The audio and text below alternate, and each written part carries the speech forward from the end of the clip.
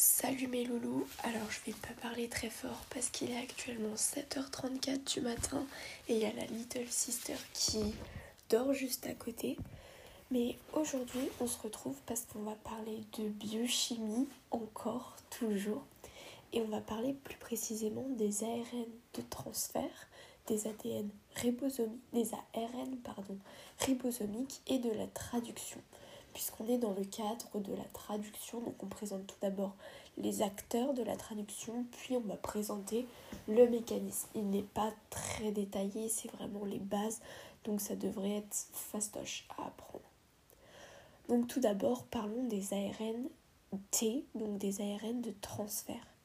Les ARN de transfert, c'est une seule chaîne qui fait entre 73 et 93 ribonucléotides. Et ça, faut faire attention parce qu'on peut nous poser un piège en nous disant des désoxyribonucléotides. Et non, vu que c'est ARN, c'est bien des ribonucléotides. Et en fait, cette chaîne, elle va se replier sur elle-même pour adopter une structure secondaire qui va lui conférer son rôle.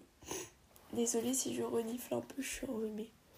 Et en fait, dans cette structure secondaire, on va avoir la moitié des nucléotides qui vont être appareillés pour former des régions en double hélice. Et donc ça, c'est ce qu'on appelle les tiges. Mais dans la structure secondaire, on n'a pas que des tiges, on a aussi des boucles. Et les boucles, ce sont des endroits qui ne sont pas appareillés.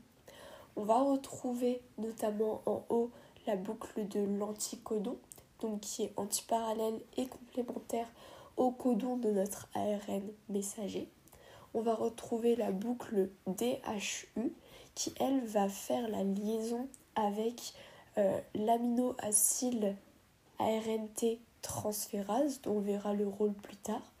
On a la boucle TPSI-C qui, elle, va permettre la liaison avec le ribosome. On a un bras supplémentaire et on a le bras accepteur qui porte en extrémité 3 OH les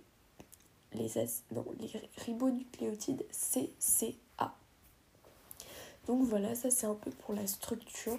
Donc on a une seule chaîne de 73 à 93 ribonucléotides. Et donc ces ribonucléotides, la plupart sont appareillés entre eux, donc la moitié pour former des tiges. Mais on a quand même 5 boucles qui sont non appareillées. Donc la boucle de l'anticodon, le bras supplém' la boucle DHU, la boucle TPSI-C et le bras accepteur en 3' OH. Attention à ne pas confondre, ils peuvent vous dire 5' P. Non, on veut 3' OH avec la séquence en ribonucléotides CCA. Et vous allez me dire, ok, maintenant on a vu la structure, on voit que c'est pas la même chose que les ARN messagers.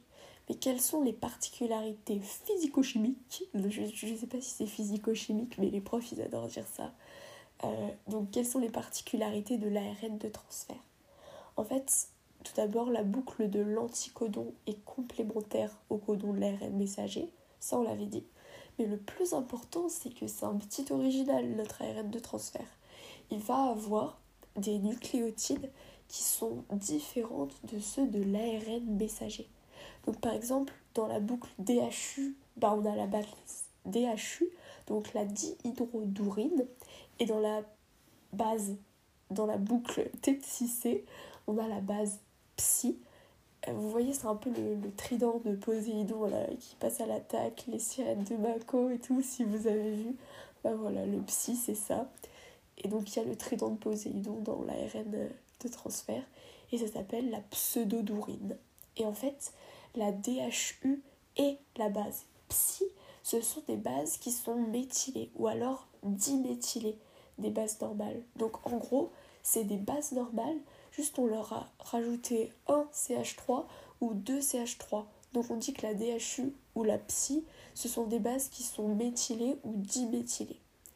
Et après on a l'extrémité 5' qui est phosphorylée, mais bon ça, vous avez l'habitude, 3' OH et après 5P. Hop, je remonte. Désolée, c'est pas trop sexy, je vais me moucher.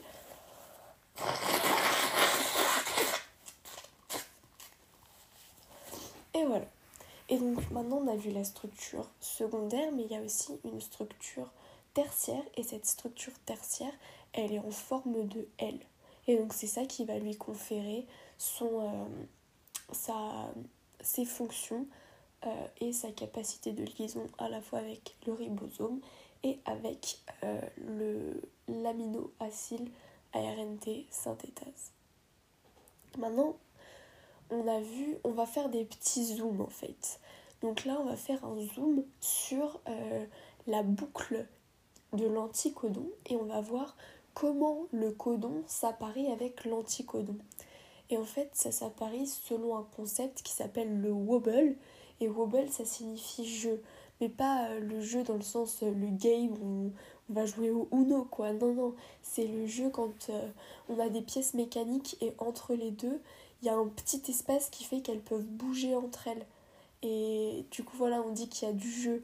Ou par exemple, quand on veut la poignée, quand on la baisse un peu mais que ça fait pas ouvrir la porte, bah on dit qu'il y a un petit peu du jeu. Et là, ça va témoigner du fait que un codon, il puisse reconnaître plusieurs anticodons. Par exemple, en fait, la première base du codon et la deuxième base du codon, elles vont s'appareiller normalement avec donc la troisième et la deuxième base de l'anticodon. Mais la troisième base du codon, attention là c'est beaucoup de pièges aussi, la troisième base du codon, elle va pouvoir s'appareiller avec plusieurs sortes de troisième base de l'anticodon. Donc première base du codon, elle va avoir plusieurs possibilités d'appareillement avec la première base de l'anticodon. Donc par exemple, si on a un C, bah là ça va s'appareiller normal avec un G. Si on a un A, ça va s'appareiller normal avec un U. Pardon, j'ai envie de me boucher.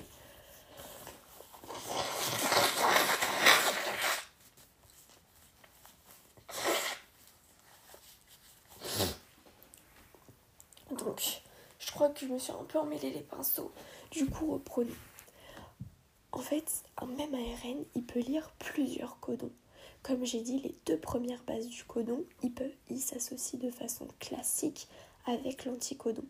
Et la troisième base du codon, elle peut s'associer plus librement. Mais en gros, c'est-à-dire que on va avoir la troisième base du codon. Faut le faire à l'inverse, sinon c'est pas compréhensible. En gros, on va dire que c'est la même chose que ce que je viens de dire, juste faut l'envisager à l'inverse. Imaginez, vous avez votre anticodon en bas et votre codon en haut. Sur l'anticodon, on a 1, 2, 3. Et donc sur le codon de l'ARN messager, on a 3, 2, 1. Et donc au niveau des deuxième et troisième bases de l'anticodon, on va avoir un appariement complémentaire classique avec la deuxième et la première base du codon. Mais au niveau de la première base de l'anticodon, il va pouvoir y avoir un wobble d'appariement. Donc c'est-à-dire que si au niveau de la première base de l'anticodon, on a un U, au niveau de la troisième base du codon, on va pouvoir avoir un A ou un G. Si au niveau de la première base de l'anticodon, on a un G, on va pouvoir avoir un C ou un U. Et si au niveau de la première base de l'anticodon, on a un I, donc pour l'inosine, qui est formé par désamination de l'adénosine, on va pouvoir avoir un U, un C ou un A. Donc je reprends, fermez les yeux, essayez de visualiser. Si au niveau de la première base de l'anticodon, on a un U, on va pouvoir avoir au niveau de la troisième base du codon un A ou un G. Si on a un G au niveau de la première base de l'anticodon, au niveau de la troisième base du codon, on va pouvoir avoir un C ou un U.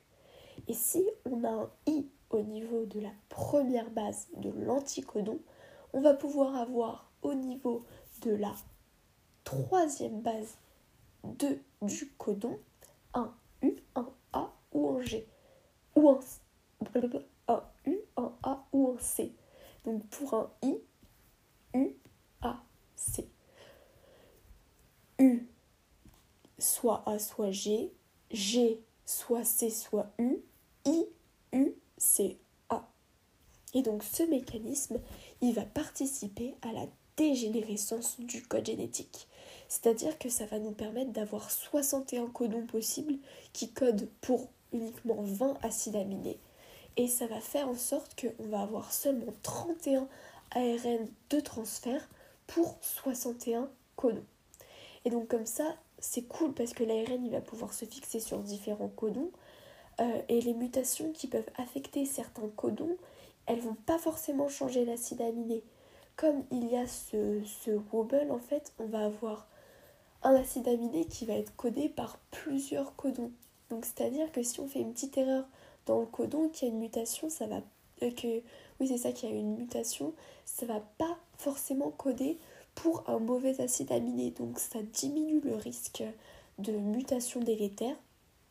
Et comme ça, c'est cool parce que on va avoir une synthèse d'ARNT spécifique qui va être économisée. C'est-à-dire qu'on a des ARNT un peu généraux qui vont pouvoir reconnaître plein de codons. Et comme ça va éviter de nous faire plein d'ARNT pour chaque codon possible qui existe. Ça, c'est cool. On adore, la cellule, elle adore quand elle peut économiser de l'énergie. Et donc, depuis tout à l'heure, on parle d'ARNT et d'acide aminé. Mais c'est quoi le lien entre les deux ? En fait, il va y avoir une liaison entre l'acide aminé et l'ARNT. Donc, c'est-à-dire que l'ARN de transfert, c'est l'ARN qui va permettre d'apporter les acides aminés au ribosome pour qu'il puisse traduire la séquence de l'ARN messager en protéines. Et en fait, l'ARNT, il est codé par des gènes, ok, mais au départ, il ne porte pas l'acide aminé, il a juste l'anticodon. Il va pouvoir, comme si c'était un aimant, attirer les acides aminés qui correspondent.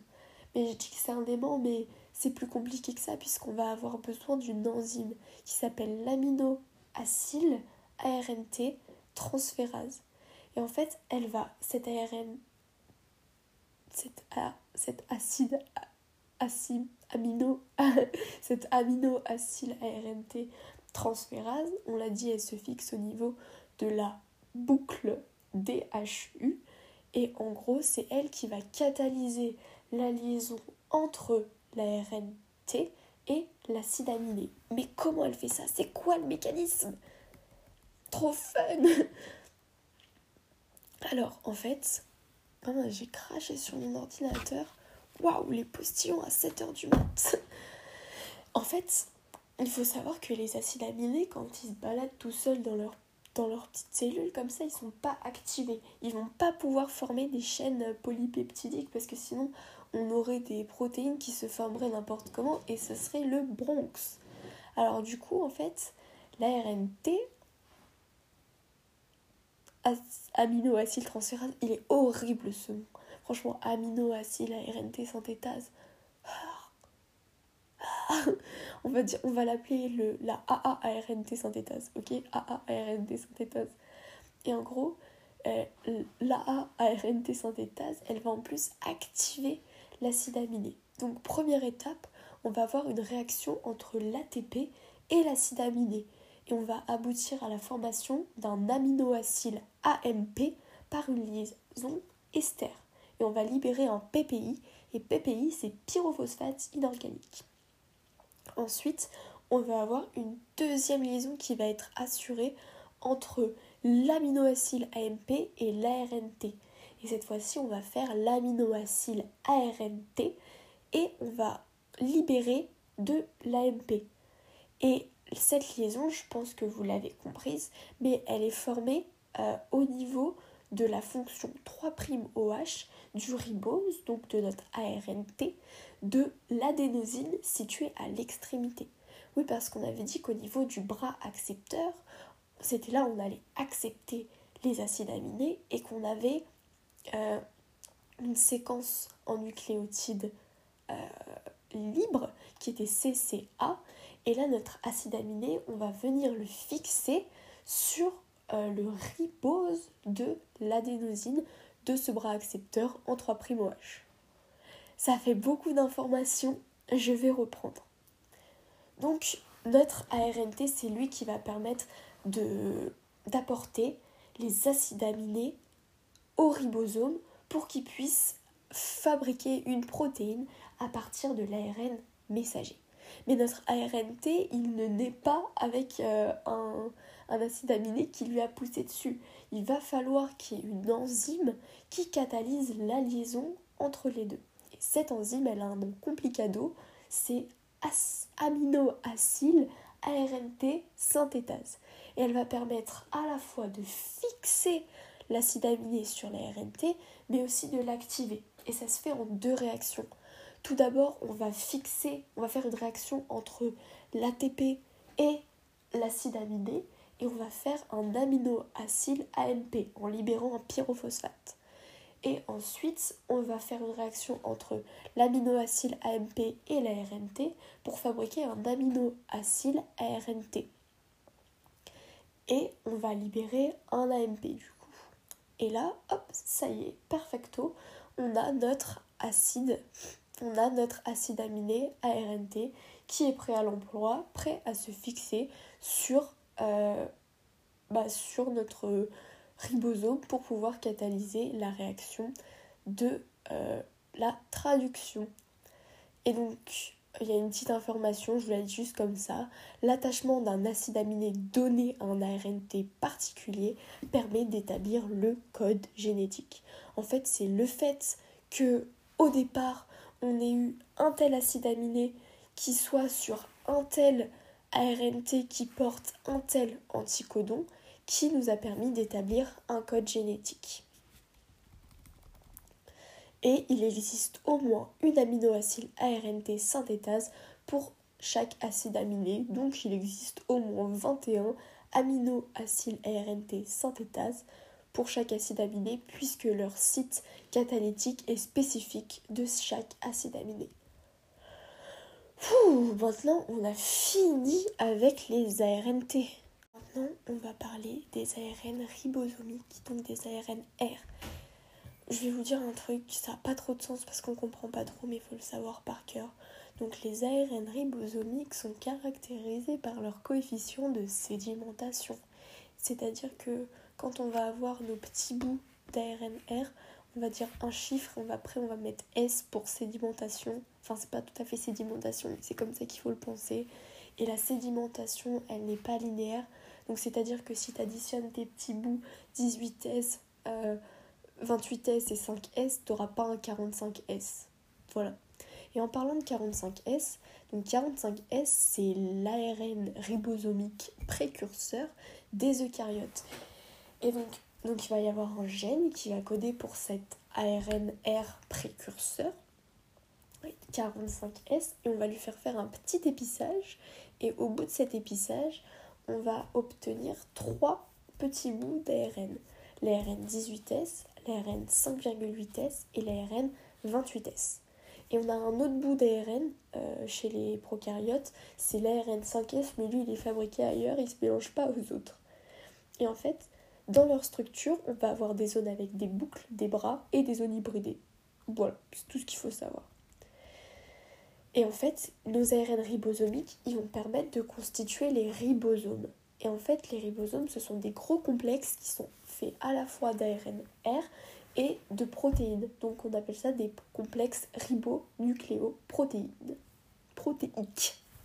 Et en fait, à chaque fois, ils sont composés de 2 sous-unités, une petite sous-unité et une grande sous-unité.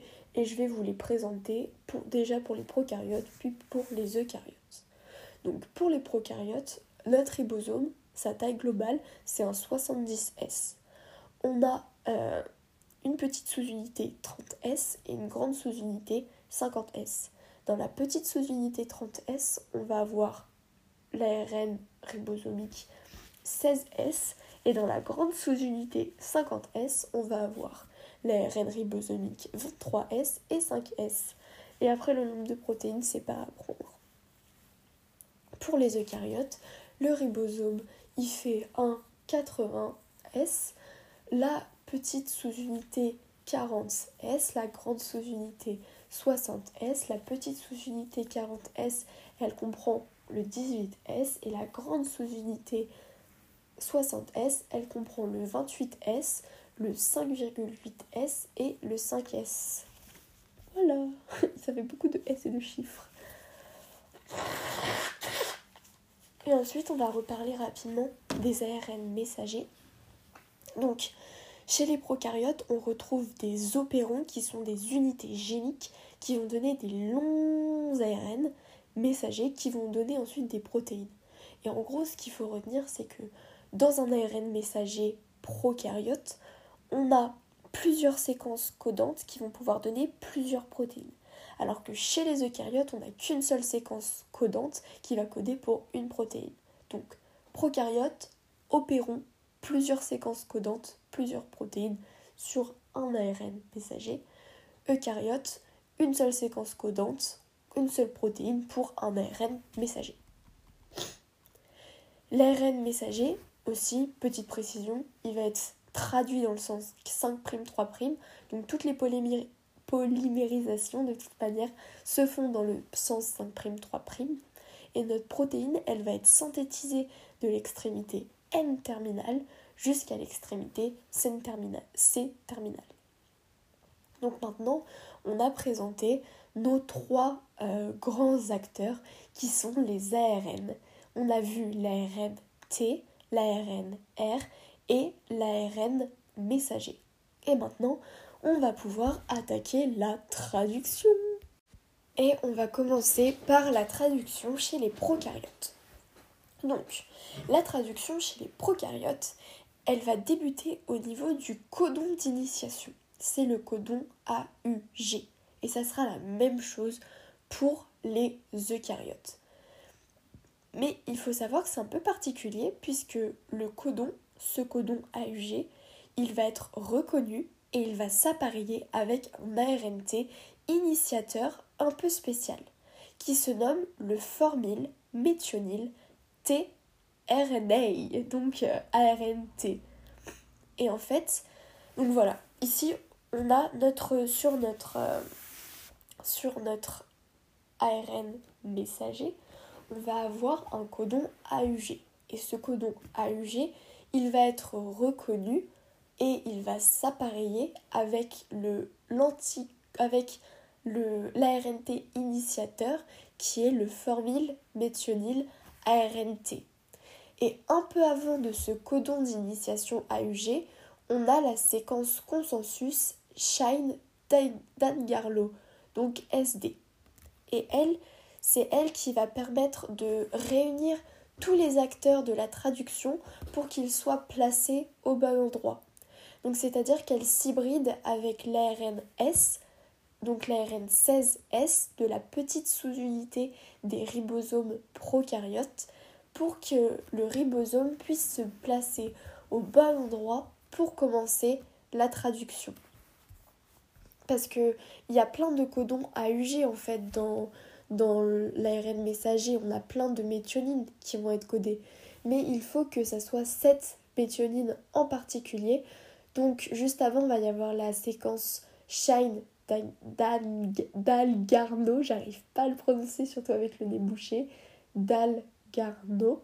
Et en fait, elle va permettre au ribosome de bien se placer parce qu'elle va être reconnue par le petit bout, le petit fragment 16S de la petite sous-unité 30S. Donc, maintenant, on va commencer par l'initiation de la traduction. Et je vais vous faire un petit brainstorming des éléments nécessaires à l'initiation de la traduction. Donc, comme on l'a dit, on a besoin d'un ARN initiateur qui va pouvoir se fixer sur le codon d'initiation et c'est le formyl méthionine ARNT. On a besoin du ribosome, donc, qui s'appelle le complexe d'initiation 70S, et des facteurs d'initiation de la traduction IF1, IF2 et IF3 qui sont des protéines. Et donc, en gros, on part de notre ribosome 70S. Il faut savoir que dans ce ribosome 70S, on va avoir des sortes de ponts qui vont se former et ces ponts ils s'appellent EPA et ils vont servir après dans l'élongation de la traduction. Donc, on a notre ribosome 70S qui est complet avec la grande et la petite sous-unité. Il y a IF1, donc le facteur d'initiation 1, qui va arriver et il va faire péter le ribosome. Donc ça va faire la dissociation du complexe 70S et la grande sous-unité 50S, elle va être libérée. Donc il va y avoir IF1 et IF3 qui vont se fixer à la petite sous-unité. Et IF3, c'est lui vraiment qui va empêcher la réassociation prématurée des sous-unités. Ensuite, on va avoir l'arrivée de IF2. Et IF2, en fait, c'est lui qui va apporter l'ARNT initiateur jusqu'à l'ARN messager. Donc hop, tchouk, on a d'un côté, faut vraiment le voir en parallèle, d'un côté on fait péter le ribosome 70S pour qu'il y ait une séparation entre la sous-unité 30S et la sous-unité 50S, avec sur la 30S on a IF1 et IF3 qui va se fixer, et de l'autre côté on a IF2 qui se fixe au codon à l'ARNT initiateur pour pouvoir l'amener jusqu'à l'ARN messager. Donc ça se fait chacun d'un côté.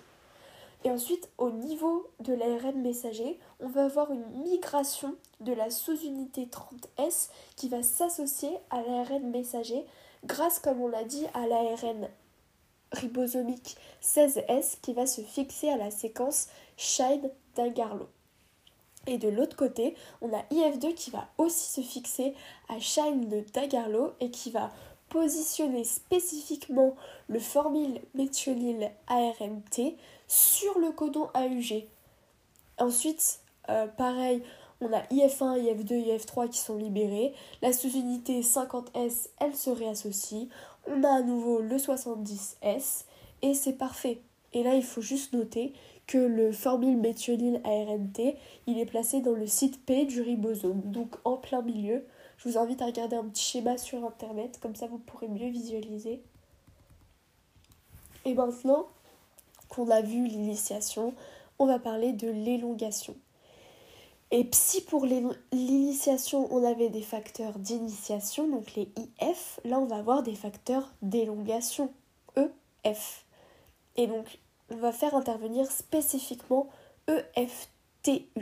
Et donc, EFTU, c'est lui qui va apporter... Ah oui, d'accord, ok, c'est bon, j'ai compris. Ensuite, EFTU, il va apporter un nouvel ARN de transfert qui porte un acide aminé sur le site A du ribosome. Donc, en gros, on a le codon initiateur qui est sur le site P, et on va avoir le facteur d'élongation EFTU qui va apporter un nouvel ARNT qui porte un acide aminé au niveau du site A du ribosome. Et on va former une liaison peptidique entre les deux acides aminés grâce à l'activité peptidyl synthétase qui est portée par la sous-unité 23S. Donc voilà, maintenant il va y avoir une liaison peptidique entre les deux acides aminés. Et en fait, la chaîne peptidique, elle va être déplacée sur l'ARNT qui est au niveau de la zone A. Donc il va être obsolète maintenant notre codon d'initiation, notre ARN de transfert d'initiation, il va être obsolète.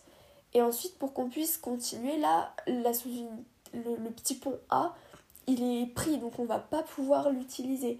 Il faut qu'on décale notre ribosome pour que l'ARNT qui porte la chaîne peptidique se retrouve au niveau de la zone P. Et donc ça va être fait grâce à l'activité translocase qui est catalysée par le facteur d'élongation EFG. Et donc là, notre ARN de transfert initiateur, il est obsolète et il se situe dans la zone E. Et on va pouvoir recommencer un nouveau cycle d'élongation.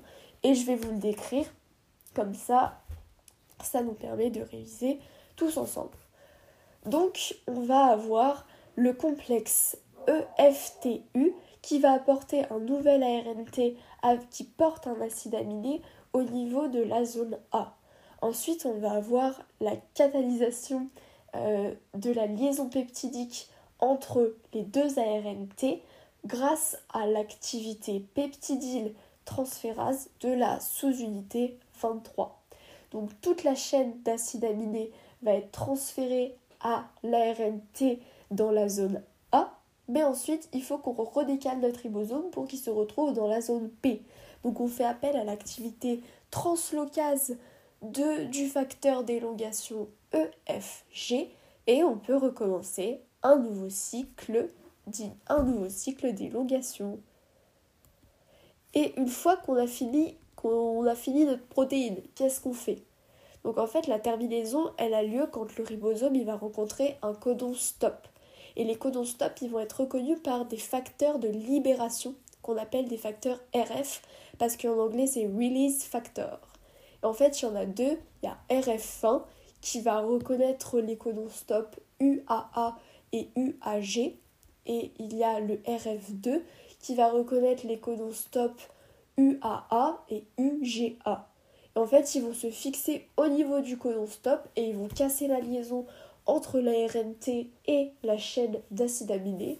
Ça va libérer la chaîne d'acides aminés, elle va pouvoir se replier tranquillou mimilou, adopter une structure tertiaire et comme ça, elle va pouvoir former la petite protéine. C'est ce qu'on voulait, on est content, parfait. Et donc, on dit que la terminaison, elle est terminée quand le complexe 70S, il est complètement dissocié. Donc là, les ARNT ils vont être libérés et les deux sous-unités, elles vont pas être dégradées parce qu'on est des produits recyclage dans la cellule, donc elles vont partir pour une nouvelle traduction. Elles vont être recyclées. Et donc voilà, on a fini la traduction prokaryote, qu'est-ce que je raconte ? Et on a vu plusieurs acteurs que je vais répéter.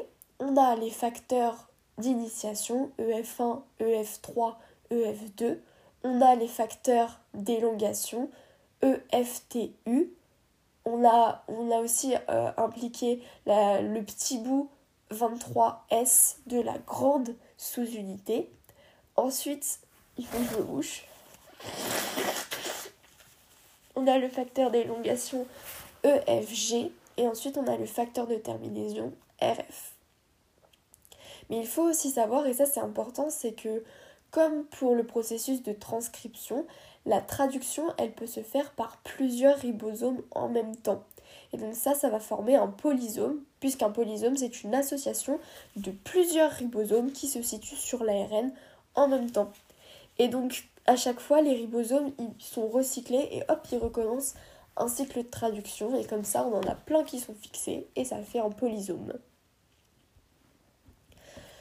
Et maintenant qu'on a compris le mécanisme chez les prokaryotes, on va étudier les eucaryotes.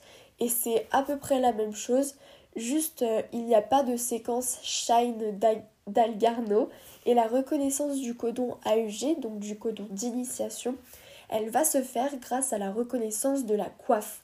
En fait, c'est la coiffe qui va un peu faire, qui va mettre tout le monde au même endroit et qui va faire office de séquence Shine d'Algarno. Et pareil, la coiffe, elle va être reconnue par la petite sous-unité. Ça change pas, mais juste le nom de la petite sous-unité, c'est 40S. Aussi, le codon initiateur, c'est juste un codon ARNT méthionine normal. Il n'y a pas de formule méthionine, c'est juste un ARNT méthionine qui va se fixer sur l'AUG. Pour ce qui est des facteurs qui interviennent, on va avoir beaucoup de facteurs d'initiation qu'on appelle les EIF. On va avoir deux facteurs d'élongation, les EEF, et on va avoir un seul facteur de terminaison, EER. Et il faut savoir aussi que chez les eucaryotes, la traduction a lieu sur un ARM, donc un ARN-M circulaire, puisqu'on a vu que les ARN messagers avaient une coiffe et une queue poly-A, et les deux, elles vont se relier grâce à des poly-A binding cassettes, donc les PABP, et ça va former des liaisons entre la coiffe et la queue poly-A pour circulariser l'ARN messager. Et même si ce sont des liaisons faibles, elles sont obligatoires puisque s'il y a une altération de la coiffe ou de la queue poly A, la traduction ne pourra pas se faire car pour les eucaryotes, l'ARN doit obligatoirement être circulaire. Donc là, c'était les différences. Et maintenant, le point commun, c'est qu'on peut aussi avoir des polysomes, puisque l'ARN messager des eucaryotes peut être lu par plusieurs ribosomes en même temps. Et on en a presque fini, accrochez-vous. Et on va juste parler pendant 30 secondes top chrono, de l'inhibition de la traduction. Et on va parler que chez les eucaryotes de la cycloheximide qui inhibe la translocation. Donc vous savez, quand on passe de la zone A à la zone P, et bien ça, quand on met de la cycloheximide, et bien chez les prokaryotes, ça va empêcher le fait qu'on passe de la zone A à la zone P, et pour qu'on puisse faire une élongation, on doit obligatoirement avoir la chaîne peptidique dans la zone P, donc là, plus d'élongation, plus de traduction, inhibition de la traduction. Et ben voilà, j'espère que j'ai réussi à être un peu claire, ça m'avait l'air d'être un peu barbouillou, mais bon, j'ai fait de mon mieux, et puis on se retrouve pour un nouvel épisode.